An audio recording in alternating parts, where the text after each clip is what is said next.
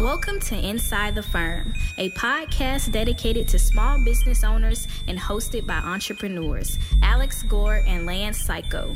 Each week, they take you on their journey of how to start, run, and grow a business by bringing you inside their architecture and real estate development firm. Get a behind-the-scenes tour of how these business leaders manage their clients and foster company culture while creating new and innovative projects. And now your hosts, Alex Gore and Lance Psycho.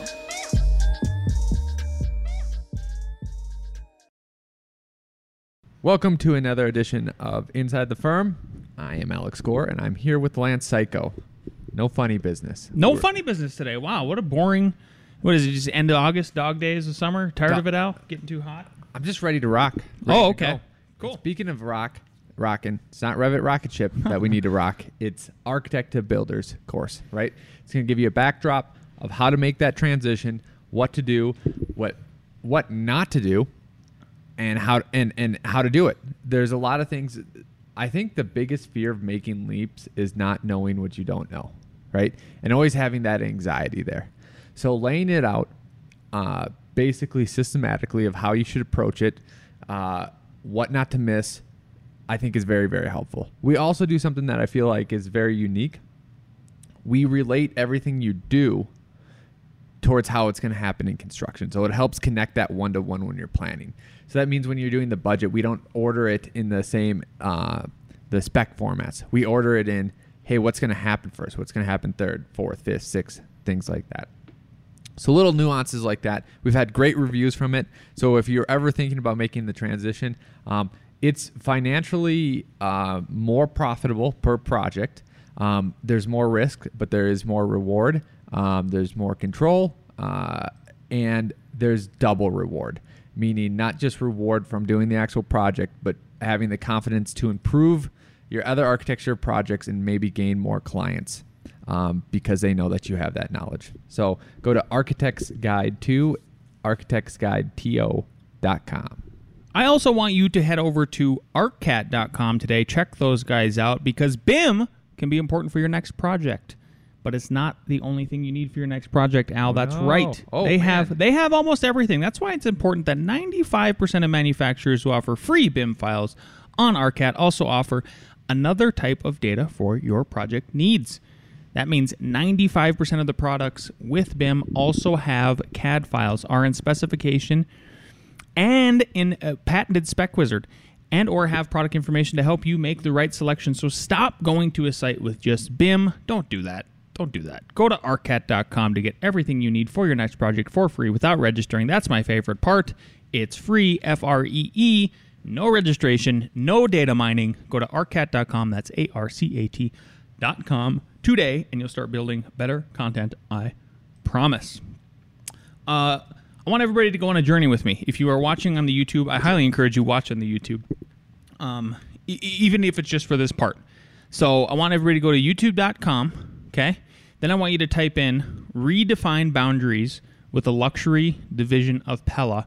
Check out this amazing commercial that they have for their luxury division because you've never experienced a brand like them before. The collection of brands within the luxury division of Pella are the conversation starters, the pioneers of the industry who provide window and door solutions to discerning architects, the building industry, and beyond. They have decades of experience creating things like no one else in the world is creating, and the collection of brands are brought together to complement and build on one another. They don't push beyond the limits. They set them. Explore PellaLuxury.com/the firm.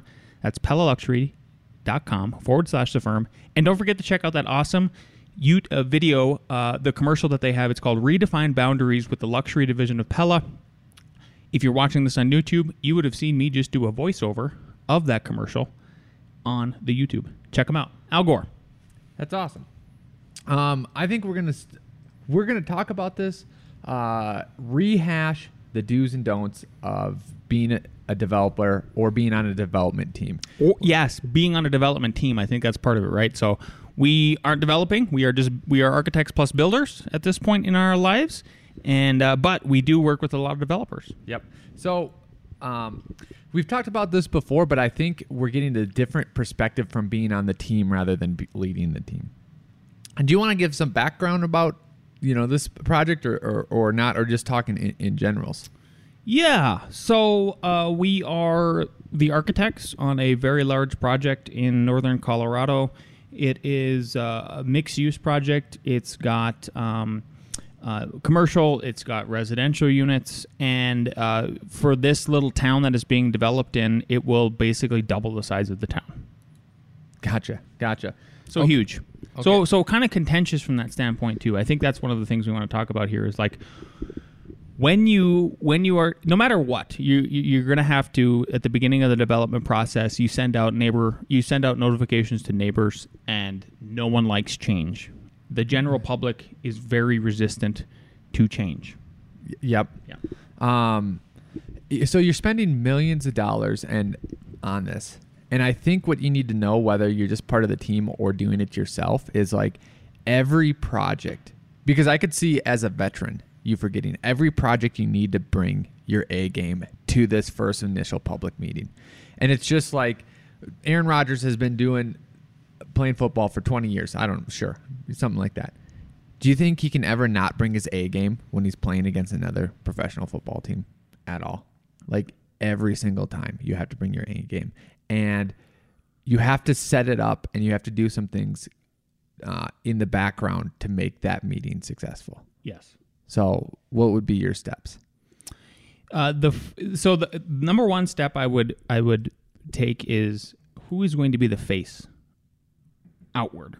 Who is going to be the face to the public? Is it going to be you, the developer, or is it going to be someone that you hire? And so having and then once you decide who's the face, maybe both of you are the face. So maybe the planner, the private planner, right? Landscape architect, urban planner, someone like civil engineer, even sometimes. Sure. In that case, and on these bigger architects sometimes too. Yep, they could do it too. Once you establish who's the face of it, whether it's in conjunction or not, then what is the team strategy from there? And really, I think you need to be transparent with everybody included, all the way down. Let's say it is a landscape architect or a planner, urban planner, and the architect is sort of just doing the architecture.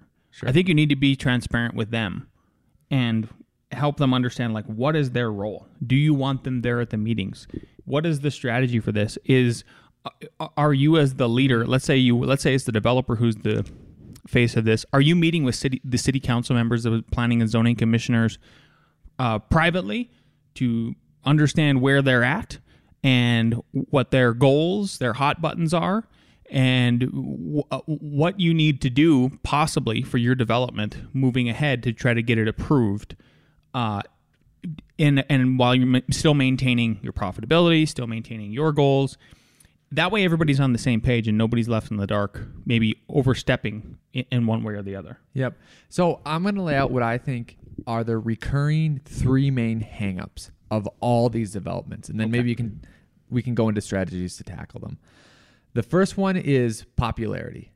And what that literally means is how many people are showing up for your side. How many people are saying good things versus bad things. And what I mean by that is, like, the bad things can be all over the board. Like, it could, people, like, for one of our projects, like, they were being racist and classist against people, and like everyone could see it too. It was, but they were against the project. So what's the popularity? How many people do you have in the room? How many people do you have saying things for your side? And sometimes who are those people matters too. The second is traffic, and I'll go. Oh my gosh, yes, traffic into that. And the third is aesthetics, right? So can I say my two kind of solutions for traffic and aesthetics? I think every time this comes up, there's that neighborhood meeting, right? And all of a sudden, the neighborhood gets a meeting notice, and they're like, okay, what's going on? And then they might see some renderings or something, and be like, holy cow, they're gonna build this. They're going to build this in my neighborhood, and it hits them suddenly. And they think that this is just some quick, fast change, right? Yes, they think it's already built. They think it's already built. I mean, in a way, and metaphorically speaking. Yep. And I would talk to the city council members or the planning people separately and say, this is going to come up. I just want to give you some background. Not only did, we design it and then engage traffic engineers, but what the public doesn't know is that a lot of times there's a whole process with city staff and consultants before any of this gets built. And it goes back to planning and zoning. And they literally, in the city, make zones, and then they do analysis and then see what kind of roads they need for those zones to fit the needs for that zones. There's different levels of streets, arterial streets, feeder streets, all that. So it could have been 20 years ago that they planned that this area can hold this type of thing for this zone. So when an owner buys something that's zoned that way, it is made for that use. Mm-hmm. So not only is it made for that use, it already complies. We do traffic studies on top of it just to double check. So when you hear this from the normal layperson, like they might not know the amount of thought and effort that's already went into it. Here's the point. One of the points that I want to bring up with that is that you, as the team leader, then I don't care who it is, with this development team, is you need to understand and put yourself in the position of a layperson, even the planners included. Like, you have to unpack that for them, the history and before the origin of even buying the property, and prove to them that this isn't we aren't just throwing this in here and something that hasn't been thought about to be able to throw in here. We've already thought about all of these externalities to be able to foster putting this here on this site. And if you can't meet with them beforehand, I hope in this, like, the development team gets to speak first. Yes. And puts that clearly, right? Because then, and they usually do. Then when everyone comes and complains about the traffic, the plan review board is sitting there and be like, yeah, but this has already been accounted for, so like your point is moot. Second thing is aesthetics, right? So essentially aesthetics, you can't judge style. It's impossible to judge style. It's too subjective. You need to judge quality, like a quality of materials, and then like nuance of like detailing and like the facade, right? And the reason why you can't is because if it was just on style, like the Sydney Opera House would never be built, the Eiffel Tower would never be built because people hate it. If you judge those on quality of materials and like nuance of thought, you can't say that those two don't have those. So then it's like, okay, they have those two. I don't like the style. Maybe I know nothing about style. Done. Follows those two, you're good to go. Mm-hmm. I think that has to be conveyed too, is that everyone's going to have their opinion. But, and I wouldn't say, you can't say style doesn't matter, but I think you have to say like what we're looking for is quality and like sophistication level. That's what we're looking for. Because you could have quality of just like one material and it's the whole facade. It's like, no, quality and sophistication. Yeah. Yeah. So I think those are I don't actually have anything extra to add to that. I just thought those three. I thought it was a good refresher, especially when it comes to the traffic part of it. It's just what I've noticed is the general public, they're concerned about too much traffic, but then at the same time, you better have a lot of parking on your site. So every time it's this dichotomy and these two things that are competing against each other, right? So but don't get focused on that first. Really peel it back and prove to the general public that all of these things have already been thought about. We are reassuring you, and then don't do something like, make sure your traffic engineer doesn't do something dumb like show a very big scary number that doesn't relate to anything. So let's say just throw in a number. They say like, oh yeah, on Sundays, once this development is fully in place and fully occupied, it's gonna add 5,000 cars to this area on a Sunday. Okay, what does that mean? Like, is that good? Is that bad? Like, what does it compare to?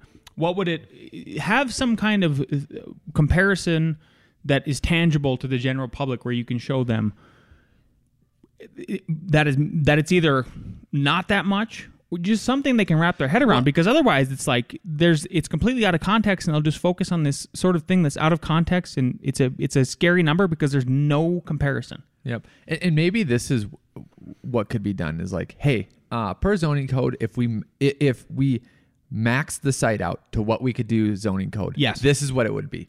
I'm making a number, 500,000 cars. 500,000, just a lot. And we need to say that because like we need to tell people what's approved, and then like what we are allowed to do, and then now here's what we're doing. Oh, we only have 300,000 cars, and so I think that's the approach you need to do. Yeah, 100%. Yeah. Alrighty, moving ahead, there is a YouTube video that I'm actually going to pull up here. We're going to watch it in real time. I'm going to hit the record button. I had sent this to Al, and part of this, so I'm going to hit the record button here if you're watching on the YouTube. So saw this come across my feed on LinkedIn. If you haven't linked in with me, link in with me. And basically, Adam Mayberry, who is a listener of this podcast, shared it. It had one really good point, and it missed a bunch of other ones. So I wanted to break it down with Al. Okay. As we watch it. It is from Vox. Vox leans one certain way. They get some things right, but they fail on other things. So here we go. Let me turn up the volume. So I spend a lot of time looking at houses on Zillow. And lately, I noticed that even in places where houses are usually expensive, they seem even more expensive. Like here in the San Francisco Bay Area. What has the last year been like? It's shocking. Buyers are paying. Can I pause just one thing I want to point out right away? I love how the title of this is How the U.S. Made Affordable Homes Illegal. I love how they can't just focus on what really made the affordable homes illegal. What really made affordable homes illegal? Not, is it a country or is it the government? Well, that to me, that's a major distinction. Like, you can't just attack a country. Like, come on, attack the government. 15 to 20% above asking price now. I had a listing in South San Francisco, 32 offers, 31 very unhappy buyers. For years, the Bay Area has been an extreme example of how difficult it is to find affordable housing in the U.S. It's where Silicon Valley bus drivers sleep in their cars at night because they can't afford housing near work, and where school teachers can't afford to live in the counties they teach. But it's not just the Bay Area. The lack of affordable housing is a national problem, and right now it's worse than ever. We've seen over the last year housing prices reach a level that they've never reached before in American history. They kind of just look like a rocket ship, going to the moon. Housing prices reaching a median of $350,000 for the median American home. Okay, what else have we seen go to the moon? Like Bitcoin. Why? Bitcoin, Lance. Okay. Excellent. I'm so glad you brought up Bitcoin, right? Yeah.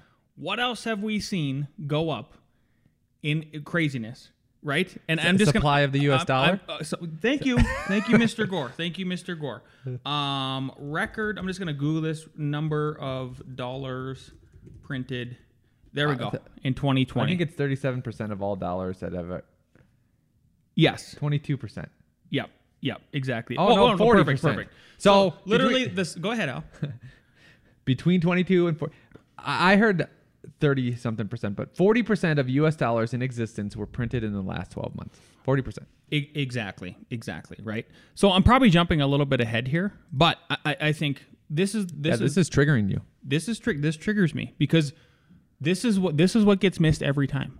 Okay, we have a supply problem. That's one thing, right? And that's part of what the video is showing is that like the onerous single family zoning only is making it so you have these homogenous neighborhoods that are only single family. That's one part of the problem. Right. Okay. But this gal first starts off with pointing out, like, why are they so expensive? Well, we just pulled up a website that showed improved 40%. Let me reread this to everybody. 40% of U.S. dollars in existence were printed in the last 12 months. This was in May of 2021. This article was written.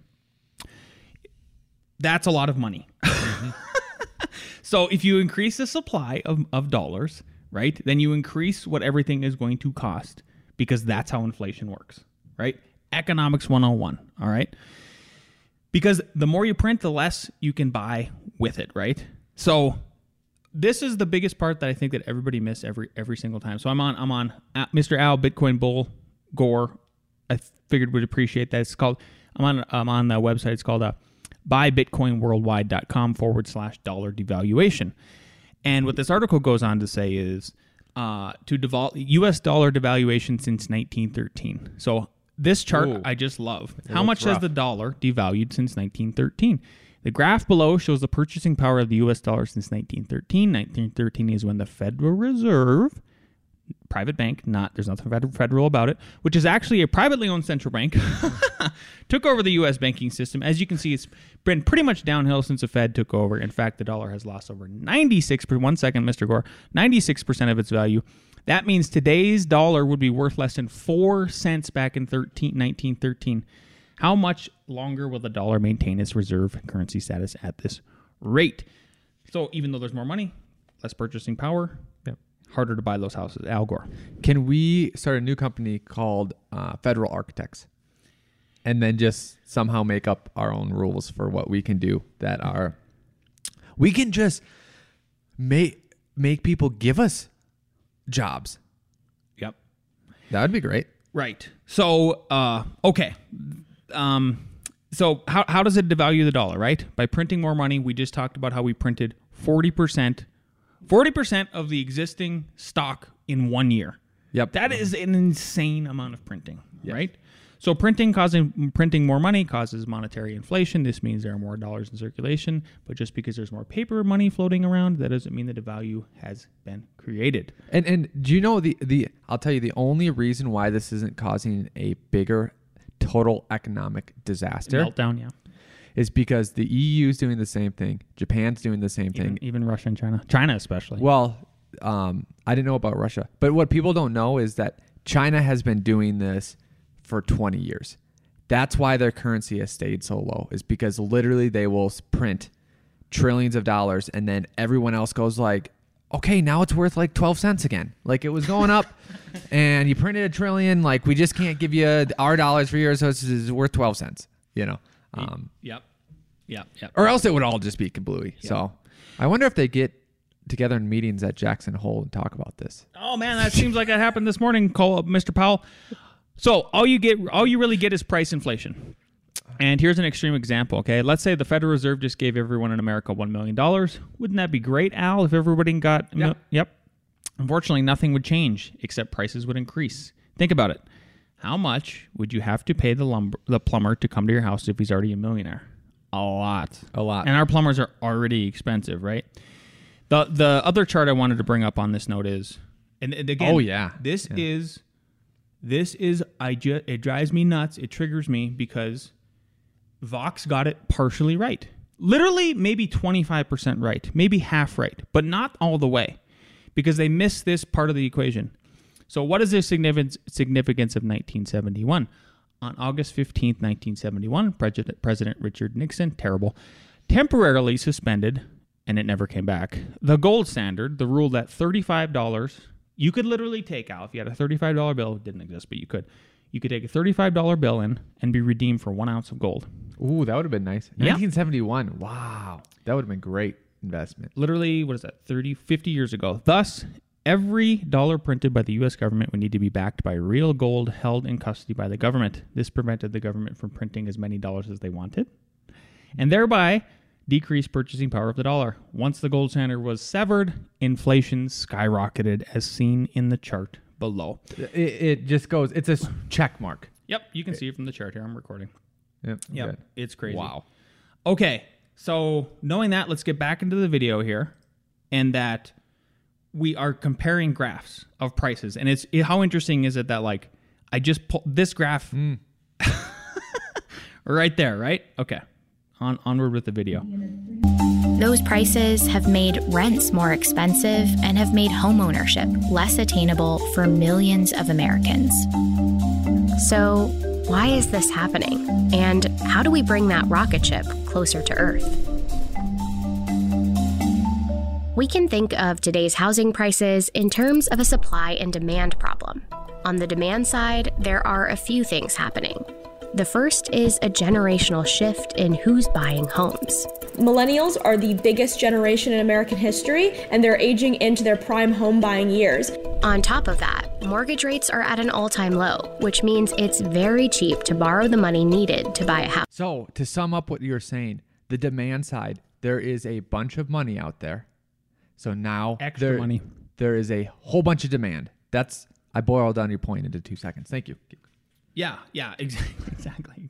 A lot of demand. So again, to credit Vox here, you guys, they got the supply and demand problem correct. No one is denying that.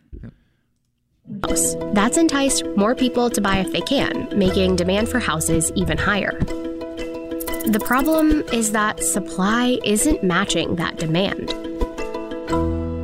From 2010 to 2019, there were fewer homes built in the U.S. than in any decade since the 1960s.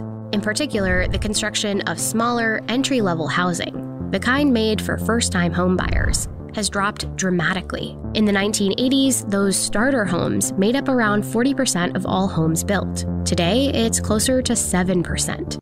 Okay. Why aren't we building more houses? Right? Why? What is making it so hard to build houses? Al, do you have a guess?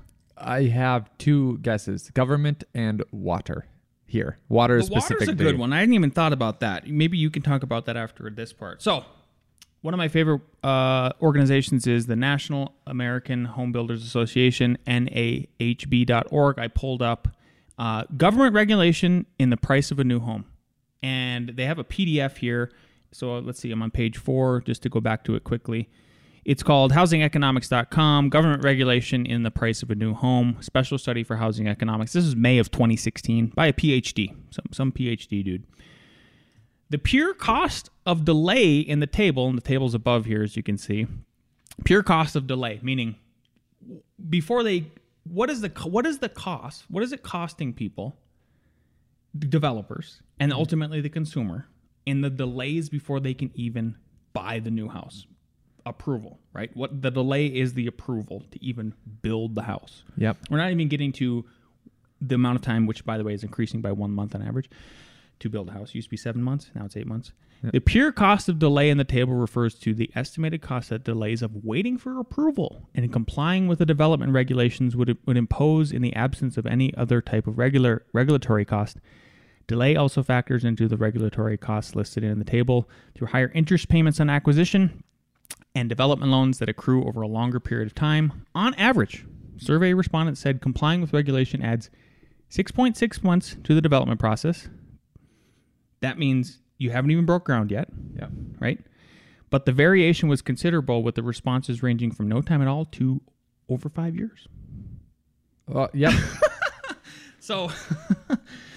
So back to the video here, right? She was talking about you've had the lowest amount of starts in history since they've been recording it, right?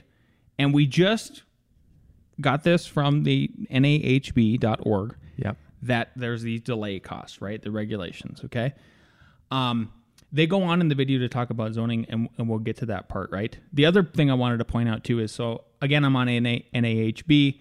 Now.com, which I guess is a little different. Yeah. This article is titled, How Long Does It Take to Build a Single-Family Home? The average completion of time of a single-family home was around 8.1 months, which usually includes a little over a month from authorization to start and another 7 months to finish construction. So you're looking at, right, if you add the 6.6 plus the 8 months, at least a year and a half. But it could take over 5 years to make that. To make that happen, right? Back to the video here. I don't see any mention of reducing approval times and regulation. I do see some zoning stuff. In 2018, one estimate said the U.S. housing market was 2.5 million homes short of meeting demand. By the end of 2020, it was 3.8 million. And that's driving a big part of the problem, both for renters and for people who want to be homeowners. The shortage is worst in the places where demand is highest, near good jobs, transit, and schools. And one pretty straightforward solution to that is to just build more homes in those places. But for years, there's been one big obstacle to that. We aren't allowed to. Take a look at this map of the Bay Area. It's showing something called zoning, or local regulations that decide what can be built where. This much of the region is zoned for residential housing. In blue are areas zoned to allow multifamily housing, while the areas shaded in pink are zoned for single-family housing only. That's 82% of all residential land in the Bay Area. What it means is that you've banned the ability for anyone to build anything other than a single unit of housing on that lot of land. And in many towns, like Atherton, they've excluded all multifamily housing from their neighborhoods. And that doesn't just mean a giant apartment building. It means things like duplexes, things like, fourplexes, things like that are illegal in the majority of the country. This is an example of something called exclusionary zoning. It's a big part of the reason for the housing supply shortage in the U.S. And single-family only zoning is just one way local laws limit how much housing we can build. Many places also employ height restrictions. In Cupertino, California, some areas are zoned for multifamily buildings, but they don't allow any buildings over 2 stories. Parking requirements are often written into zoning laws too. Cupertino requires developers to set aside space for 2 parking spaces for each unit of multifamily housing. That means if you were building an apartment complex that had 100 units, you'd need to find space for 200 parking spots, which usually means buildings that size don't get built at all. They lower the number of units they're actually building so they can save space for those parking spaces. And then those units become more expensive because the land still stays the same cost to the developer. And you then get a situation where potentially more affordable units turn into higher income servicing units. How interesting. The parking, that it came up again. Yeah. It's like, but here's the problem. So like later on, so we're about halfway through the video, they go on and they show like you'll see a part where the neighbors are complaining, right? And they kind of make it a little racist, I think. But anyway, here we go. Like this parking issue, right? So the zoning laws are saying two parking spots per house. That makes sense, right? Husband and wife, wife, husband, whatever, partners. But then at the same time, right? Let's say you went to go reduce that. I guarantee people are going to complain. Yeah. Well, now they're going to be on the streets. Yes. Well, I think we should rename this Solving the Future of Housing Prices, because we have to get towards solutions, but we got to finish the video to see what all the problems are. All right. Another feature of many zoning laws is minimum lot sizes. It means builders are legally required to allot a minimum amount of land for each home, often a large amount of land. In Cupertino, most single-family lots must be at least 5,000 square feet each. Starter homes are usually around 1,400 to 1,500 square feet, and so you've basically banned all that type of housing. In Atherton, the minimum lot size for homes is 1 acre, more than 43,000 square feet, which makes it virtually impossible to build any kind of affordable home there. Together, exclusionary zoning laws like this push builders across the country to focus on bigger luxury homes instead of smaller starter homes or multifamily housing. Essentially creating gated communities in public spaces. What you are saying is that you are only allowing people who have already been able to partake in the wealth of this country and to grow their income and have access to high opportunity jobs and education to live in our neighborhoods. Historically, some of the first zoning laws in the U.S. I really like that development. Those tiny little houses, like 8 of them on one lot. Oh, sorry, back here in the video. I think I just go back here. Oh, that was it. This one? Yeah. Think about how simple that is to build and to repeat. 8 cottages on one lot. 60 feet. 60 feet? On one 60-foot lot. Oh, okay. Yeah. I can't read. I'm a retard. Zoning would prevent it. Man, that's cute. Yeah. That's cute. Were engineered for that exactly, to block people of color, and in particular Black Americans, from living in predominantly white neighborhoods. Today, the laws don't explicitly mention race, but they continue to worsen segregation. In the Bay Area, the more single-family zoning in a neighborhood, the wider it is. But all this has another effect as well. By shrinking the pot of new housing getting built, while demand keeps rising, it drives up the cost of housing for everyone. Changing zoning laws can be difficult, and often the biggest obstacles are the wealthiest residents. The process is usually defined by who shows up to these public meetings, and what you have is often a much whiter, wealthier crowd, the ones who come and say, I don't want this in my community. Older, retired people. That's who you have coming. And honestly, did you see the pictures? No, I know. And retired people have a longer time to build up wealth. Yeah. Yeah. And have time to get their stupid opinions in. And I mean stupid because I understand that there's a lot of things that I don't know about, but I have opinions on it. Let's say abortion. That's a hot topic issue for people. I have an opinion on it. How much do I research it? Not that much. So how much do I go out there and let my opinion known? Not that much. How much do you people know about zoning, building, and things like that? Way less. That's where I have a voice. That's where I have something to say about it. That's where I put my effort into. Yeah. All these people are just, but we'll go into there's a reason why they're showing up for these meetings. Yeah. And I do understand. Exactly. I was hoping you would touch on that point. I'm concerned about what will happen to my property values. And then there's this kind of code word, neighborhood character. Remember those teachers I mentioned who can't afford to live in the counties where they teach? Well, in 2018, one local school district proposed a solution, building affordable housing units for teachers in San Jose. It caused an uproar among San Jose parents, who petitioned against changing the neighborhood. It may not seem like a big deal when one wealthy neighborhood blocks one multifamily development. The problem is that it happens all the time. Communities block new housing everywhere.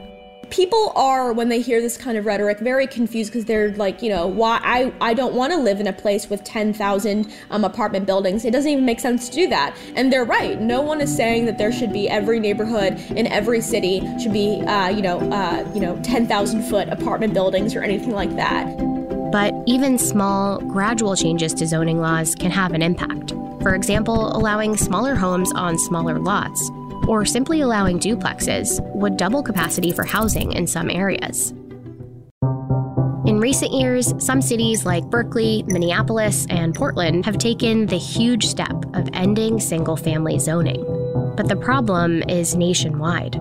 The real fix is going to happen when these decisions start being made and start being regulated at the statewide level or at the federal level in some capacity. Today, the Biden administration is attempting to tackle exclusionary zoning through a $5 billion program that would give money to localities that remove exclusionary zoning policies. But even that may not be enough. This is more than any presidential administration has done on this topic, either Democrat or Republican. It is also very small in the face of this problem. They want to take action, they recognize how big of a deal it is, but they are not actually willing to create the kind of political blowback from often very high-value voters living in suburban environments. Ending America's housing shortage will require real political willpower, and it'll require people across the country to take a look at their own neighborhoods.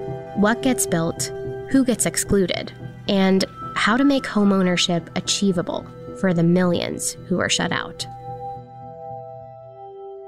Zero mention of ending the Fed. Just wanted to point that out, Mr. Gore. Yeah. Zero mention. They're not thinking about that, for sure. Yeah. Okay. Solutions. What do you think some of the solutions are? Oh, okay. Actually, let me hit record here one more time then to continue our little video that we've got going on. One of the solutions. So, number one, we need to have a serious discussion about the devaluation of the dollar in this country and how to correct that course. Because as from the charts that I've shown here, it's obvious. And the fact that we don't talk about it on an everyday basis is frightening because I think one of the, whatever I was looking up here, this is exactly what we should talk about. Is America repeating the same mistake of 1921 Weimar Germany? If you don't know what happened there, you need to Google what happened in 1921 in Weimar Germany, however you say it. People were bringing wheelbarrows full of money to bread shops to buy bread. Yep. And if you think that the people in charge are smart enough and they know history because they read history. I was laughing. Honestly, think about Afghanistan right now. Oh my God, exactly. And that's not to say, I think a lot of people are actually happy that we're pulling out of Afghanistan. Yes. I don't think that's a contentious issue. It was, how did you do this? What did you leave there? Besides people, assets, strangers. And not only that, people are going on a deeper level. How did this happen? And I've read I've read some military books. I have some experience in there. I know how the chain of command works. I know what the people on the ground knows versus the captain that comes in for 2 seconds, looks around, and then makes some decision. What I'm getting at is that, if you knew anything about military history, you would know that this was extremely preventable. Extremely preventable. So I think that's what you're going there is like, there's something that's extremely preventable, but are they not going to prevent it? Yeah. I don't know. They just, in Afghanistan, they showed that. So number one, we need to have a serious conversation about why your dollar doesn't buy you as much as what your grandparents could buy, what your mom and dad could even buy. Even somebody older than you, just one generation, Gen X, could buy if you're a millennial. We're millennials. And then the second thing we need to talk about is... And can I say how this relates to you personally? Sure. Let's say for some reason you do really great at business. Lance, next year, listener, next year, you somehow make $1 million. Yeah. You retire, go fishing. Yep. Like, this is enough to retire on. What if in 10 years the average salary is $1 million? Exactly. So maybe it's not. Yeah. Unless you buy Bitcoin. There you go. So the second thing we need to do is Vox. Bravo to you to understand for you to bring to everybody's attention that you are zoning. These one size fits all zoning regulations are not the way to do it. Right? We need to rethink zoning. We need to make it so it's more flexible. A better framework. A better framework, right? Great. What about deregulating? So that is deregulating. That is streamlining. That is like it's and Vox is a left-wing publication. So for them to recognize that, but then also fail to recognize like how do we make it so developers can build quicker? How do we make it so are some of these codes getting to the point? Sprinklers in every single family home, perfect example. Solar panels in Boulder County on every single family new home, perfect example. Like Denver green roofs. Denver, the green roof mandate. Yep. So like, at what point are some of these getting so onerous that they're exasperating your devalued dollar purchasing power that you can't buy a starter home? Yep. And then also because they're not solving the foundational framework. Inclusionary zoning requirements where you either have to provide it or pay money. So again, it's literally just adding another cost. You're just adding another cost. Yep. The third thing that we need to talk about and we need to encourage is the codes right now don't make it easy for people to innovate. Would you agree with that? 100%. Yes. So therefore, how are we ever going to automate the building process? Or getting semi-automated, right? Right. You have people like Elon Musk. Did you see Elon today? They applied for to be a tech energy provider in Texas. It's amazing. Serious? Yes, you should look that up. I figured you'd like that. So on the note of automation, the third leg of this that I think is critical to this is like how. So I pulled up this article. It's how construction automation is reshaping the industry. Well, this is from 2 years ago. We've had a couple 3D printed buildings. I know we love to talk about that kind of stuff. But really what it comes down to is like we have to start somehow encouraging, and not even through legislation, but just through the market forces, hopefully. How do we automate this? How do we get to the point where we can build faster? How do we cut the 8 months it takes to build a house down to 4 months now? Okay. I think there are two broad physical locations for solutions. One is the existing cities, right? I think that's going to be the hardest. I think that's going to be the hardest for two reasons. No, maybe one reason. Density. The reason is density. And people have an existing stake in what's going on. So every time you have density, you increase complexity. So that means when you're submitting this stuff, you're not submitting to one person. You're submitting to a bunch of different people who all need to pass that around, who all need to coordinate schedules, who all need to look at it, review it. They need, for whatever their specific thing that they're doing, they need, I want whatever I'm doing to have a bigger buffer, to have more room around it, to be, and they have all their reasons for it, right? And then they submit that comment, and everyone submits that comment, and be like, and then you go, you're all conflicting. You are all conflicting with each other. You all say that you're the authority, and you are literally saying things that cannot coexist. And that's what happens in a dense bureaucratic system, right? I don't think that is solvable. I think it's a fundamental nature of density is complexity. Yes. Okay. Versus, hey, someone, let's just say out more in the county, it's one person, and they have to think about sewer, water, building. They have to think about all of it. They want the sewer to be bigger, but then they realize, for this project, that's not going to work. I guess they don't need their hole tolerance because that's just, a margin of safety. That's kind of in excess. Make all the decisions in their head, coordinate with themselves, get back to you. Oh my God. You're building. Yep. Okay. The other reason too is because I'll use your home for example, right? You live in a nice neighborhood, and across your street is a wide open, beautiful piece of land. I look at it. Yep. Every morning. And people could say, and this is why they get upset at people are showing up and saying they don't want something in their neighborhood. Because in that piece of land, I could say, let's build a multifamily townhome complex right there. It will fit. Get 100 people in there. That, on a societal level, that's the justification. But everyone that bought there said, I didn't buy this lot for that. I bought that lot knowing that piece of land is there so that I have space, my dogs can run, I can walk around. So you're introducing a whole contentious issue, right? The other problem of density is, besides that bureaucracy, there is something to be said about the simplifications of solutions, meaning this solution, this house, people hate suburbia, but it's not that bad. I have flexibility in that floor plan. I'm essentially repeating a 2-bedroom or a 3-bedroom house, 2-car house in different variety of forms, but they all fit on this lot. Everyone knows what they're doing. We're all using a TJI system. We're all using these type of windows, Once you say, I think it's great, actually. I actually think it's great for them to allow ADUs in the city. And I think that's great for people to do too, because now you're diversifying your income, you're building up your wealth, you already own the land. Yep. I think it's great, but that costs more per square foot because each thing is unique, because there's a shed over here, you're putting it in the backyard, this backyard is different. It's not as simple as an equation as people like to think about it. Exactly. Is the short answer. Yeah. Exactly. By the way, Al did his thesis on that. Yes, I did. And then you still got to go through that bureaucratic system.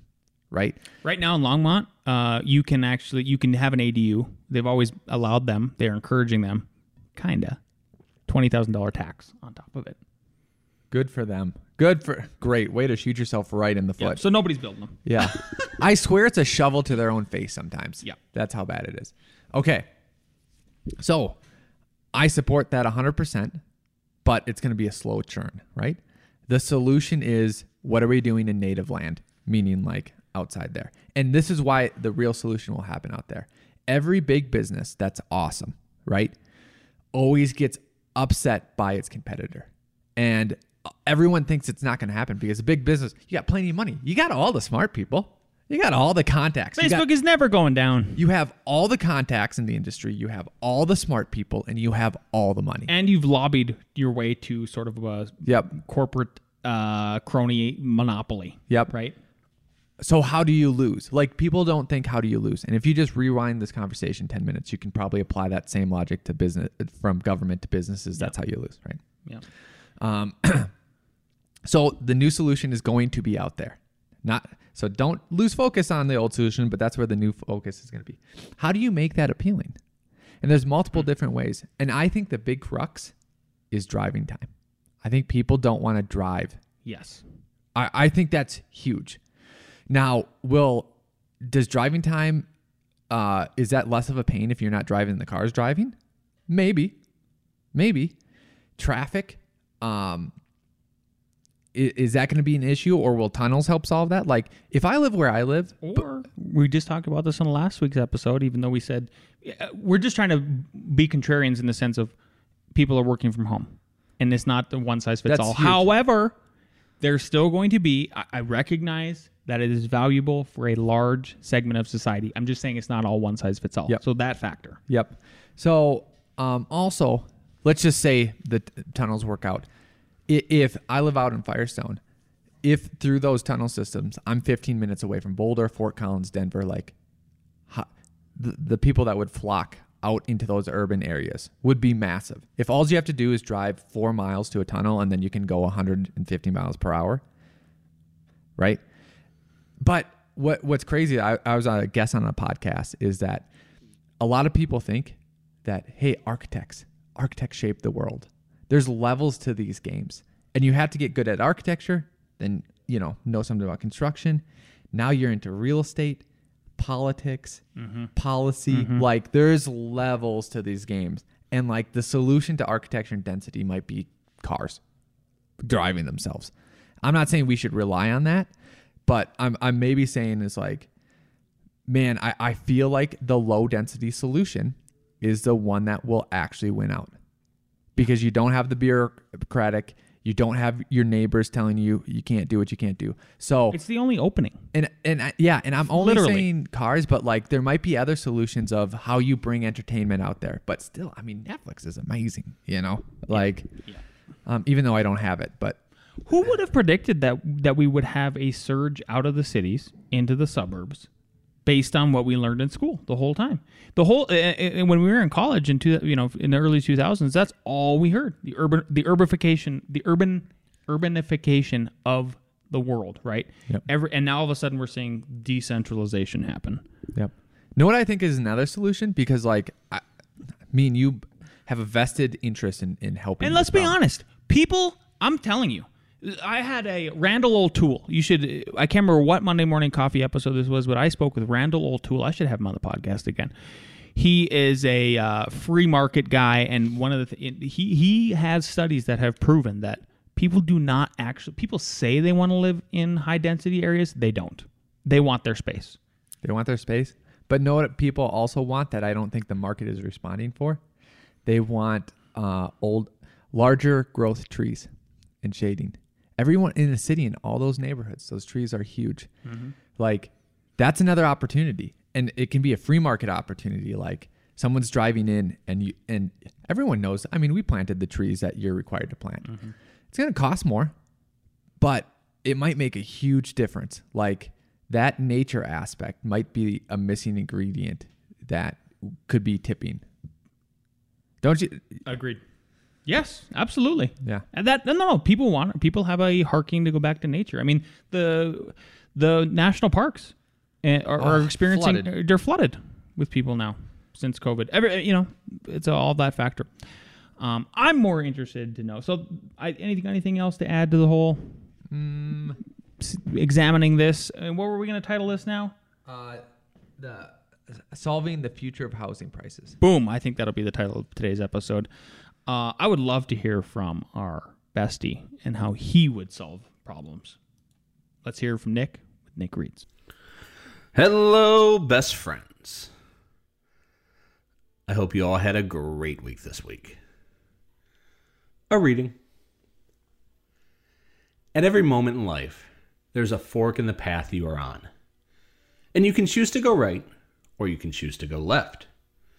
Every right you take leads you closer to your best possible destiny. Every left leads you further away from it. These forks are not just decisions that lead to actions, like saying yes to a job offer, but they're thoughts that lead to beliefs, like blaming your father for ruining your life. Your life today is the sum total of your choices. So if you're not happy with them, look back at your choices and start making different ones. Even if you're struck by lightning and injured, you made choices that led you to that spot at that particular time, and you can choose how to feel about it afterwards. You could choose to be angry at the bad luck that you got struck. Or you could be grateful that you survived. Kevin Hart. Toodles! Kevin Hart. Haven't heard from that guy for a while. Yeah. Kevin Hart's great. He's awesome. He is hilarious. Does your wife love him? I think your wife loves him. Yeah. And then I listened to his audiobook kind of sporadically. It was just like he's very positive. Get your shit done. Yep. Work out. Get be her- awesome. Yep. Wake Kind of up. guy. Crush. Yeah. Do your thing. Let's see if the team can crush an ARE Jeopardy. Bring them down now.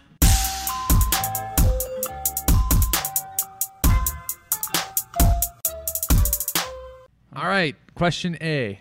In a sprinklered building, what is the required separation between a Group B and another Group B occupancy in hours? Got it, guys? Make sense? Is it A, 1 hour, B, none, C, 2 hours, D, not permitted?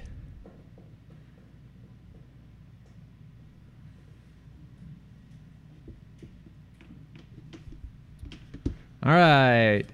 A. It is B. Yeah. None. Hey, the two architects I got figured it. that was easy. Yeah. In a non-sprinklered building, what is the required separation between Group B and another Group B occupancy in hours? Is it A, 1 hour, B, none, C, 2 hours, or D, not permitted? Yeah, it should be pretty easy. Oh, Okay, good. Got to be paying attention. Okay, 1 hour, 1 hour. What do you say? Her pen died. 1 hour. It is none. It is also none. That's hilarious. Gresh just said the answer. All right, I've got the tough ones. When a fired clay masonry veneer is used in conjunction with a reinforced concrete frame, appropriately located relief joints should be provided at regular intervals to accommodate what two factors? A, seismic vibrations. B, frame shortening. C, shrinkage of the masonry. D, expansion of the masonry. What's that? Yeah. So basically, when a fired clay masonry veneer is used in conjunction with a reinforced concrete frame, appropriately located relief joints should be provided at regular intervals to accommodate what two factors? A, seismic vibrations. B, frame shortening. C, shrinkage of the masonry. Or D, expansion of the masonry. So two of those. What two factors you need to account for when you're using that kind of masonry with reinforced concrete frame? And we have D. Wait a minute, you just picked one? You got to pick two. D and B. Okay, D and B, C and D, and Bailey, A and D. The correct answer is B and D. Who had B and D? Yay, Tyler! Number 4. Stability-related failures of an incomplete framework during construction are generally caused by what? A, equipment failures. B, design errors. C, material deficiencies. Or D, inadequate temporary bracing. Yes, stability failures of an incomplete framework during construction are generally caused by what? A, equipment failures. B, design errors. C, material deficiencies. Or D, inadequate temporary bracing. D, you got C, D, and D. The correct answer is D. What do we got? Who won? We got 1. Dang. 3 and 3. Okay. I guess we're tie breaking. Who's reading the tiebreaker? Okay. Got the nicer shirt. Yes. YouTube quality shirt here. Don't forget to eat the mic. Okay. Everyone ready? All right. If you are designing a large building or a building in a warm climate, you'll want to spec a roof with an SRI, which is solar reflectance index value, of at least, and guess a number. Got to be within a range of 5. Range of 5. 15, no. Tyler, what do you got? 47. 47, no. 31. Bailey, 31, no. Tyler's the closest. Oh, giving hints. Okay. No. 60. No. 50.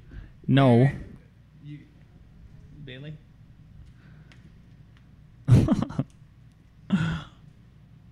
49? No. Jason's new answer is the closest. There you go. So, 65. No. Keep going. No. Jason wins. Yeah, the correct answer is 78. Now you know. I'll pass it back off. Burn that in your brain. 78.